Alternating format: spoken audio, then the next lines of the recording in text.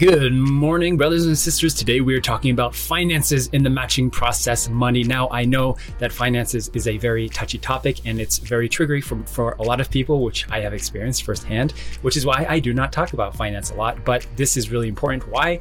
Number one, because it is a very, very high concern for a lot of people that are entering the matching process and the blessing. And I want to kind of dispel some myths and hopefully break some beliefs and give you some optimism, right? And actually have conviction as to where you're going in your life. But also, this thought process was sparked by a conversation I had with a fine young man who is currently in a matching process, and he came to me for some mentoring, some guidance about how to manage finances and prepare to be in a relationship. All right. So in this video, I'm going to be sharing three kind of mental frameworks that you can use when you're thinking about finances that hopefully will be liberating for you. And I want to give you guys the peace of mind, right? That I know that if you ask yourself deep down, right, being the capable person that you are, that works hard, that is pretty smart, I'm pretty sure, like, even if I don't know you, I can almost guarantee that you'll be okay. You will, right? You will not be homeless. You will not struggle financially. You will not be in a situation where you have an unfavorable lifestyle where you won't be able to provide for your family, okay? Now, big caveat here. I'm going to be speaking primarily to people in America, because I know that when I speak in general terms about finances, people are usually like, what about this person? Or what about this situation? Because I know that most of the listeners for the MatchNet podcast in this community are in America.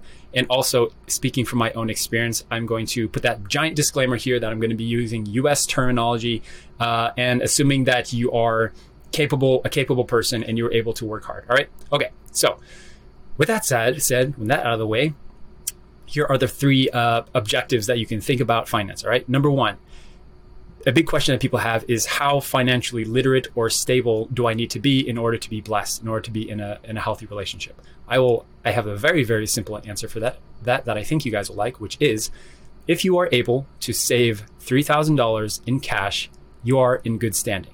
All right. $3,000 in cash. Why $3,000? Number one, because most people in America are not able to save even $500 to pay for an expense that comes up, all right? So if you can manage to save $3,000, my friends, that means you are in good standing and you are above average in terms of your ability to make money and to be able to save money, okay? So assuming that you can make $3,000, what does that mean in terms of your financial stability and your abilities? It means that number one, you can save money, which is good.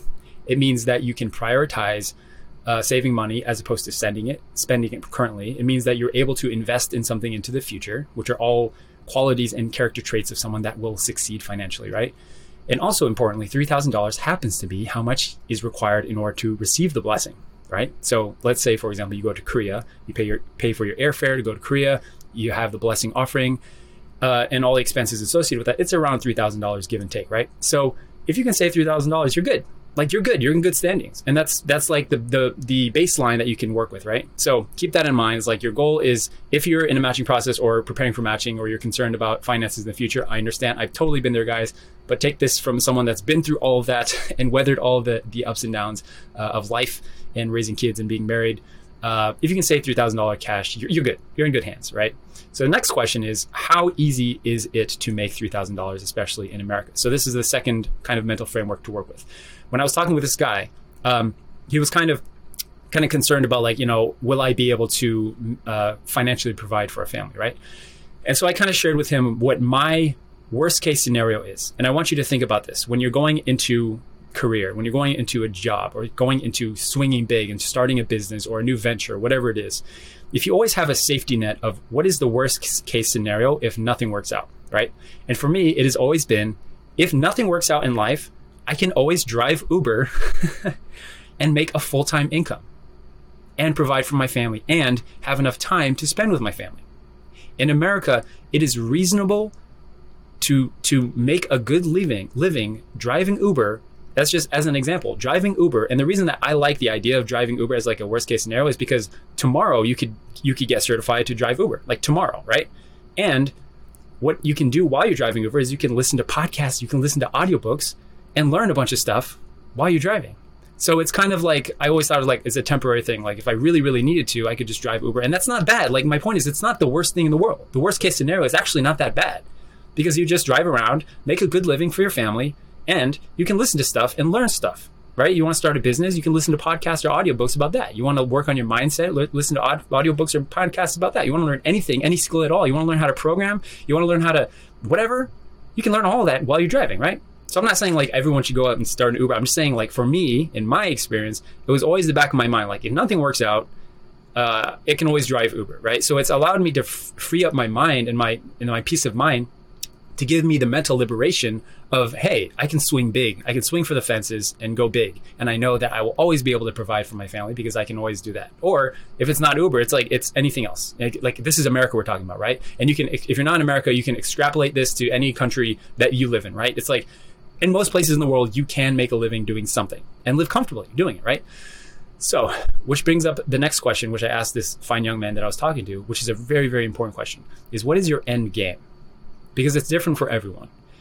For some people, they're happy just to live a life that is simple, just to live out in the countryside with their farm and their animals and their kids and their wife and their husband, whatever, and they make a living. They come work 8 hours a day, come home and just spend time with the family, and they're totally content doing that. And they have their hobbies that they work on in the evening and the weekends, and they're totally happy doing that. Personally, I am envious of people like that. I wish I could just turn off my ambitious brain and just live a simple life where I could just be happy and content. But there's something in me personally that drives and thrives on doing things that are big and epic and world changing and life changing and impact people. And I always am chasing that ever growing dream of trying to fulfill what I feel is like my destiny, if I'm really honest. And I'm always trying to expand and create epic things and go big. And that's just me, right? And I'm not saying either one is right or wrong. Like I said, sometimes I'm envious when I see guys or dads who are like just simple, go to work and come home and play with the kids and that's it. It's like, sometimes I'm envious of that. But honestly, to me, at this point in my life, I'm not like that. And so my end goal is like, I want to liberate people from this world. I want to bring God's heart to people, God's love to people. I want to change people's behaviors in a way that allows them to experience the love of God. And I want them to receive the blessing and experience everything that I have in my life. And I want to give that opportunity to people, right? And I know that I can't do all of that while just living a comfortable life, because I feel like it's like God has placed something in my heart where I feel almost like a responsibility to do this with my life and with my time, right? So I'm saying this because everyone is different. So I was talking with this guy and he was like, well, I kind of just want to, make enough money so that we can be comfortable and I have enough time so I'm not working too hard that I can actually spend time with my wife and kids. And I looked at him, I was like, dude, you live in America. You speak English fluently. You're Japanese, right? To some people would understand that, but being Japanese is somewhat an advantage because my friend, I was like, you're Japanese. Like you will work harder than everyone else. And you don't have to worry about that. And I told him again, like worst case scenario, you can drive Uber and make a good living and live comfortably. Almost anywhere in America, you can live comfortably just doing that.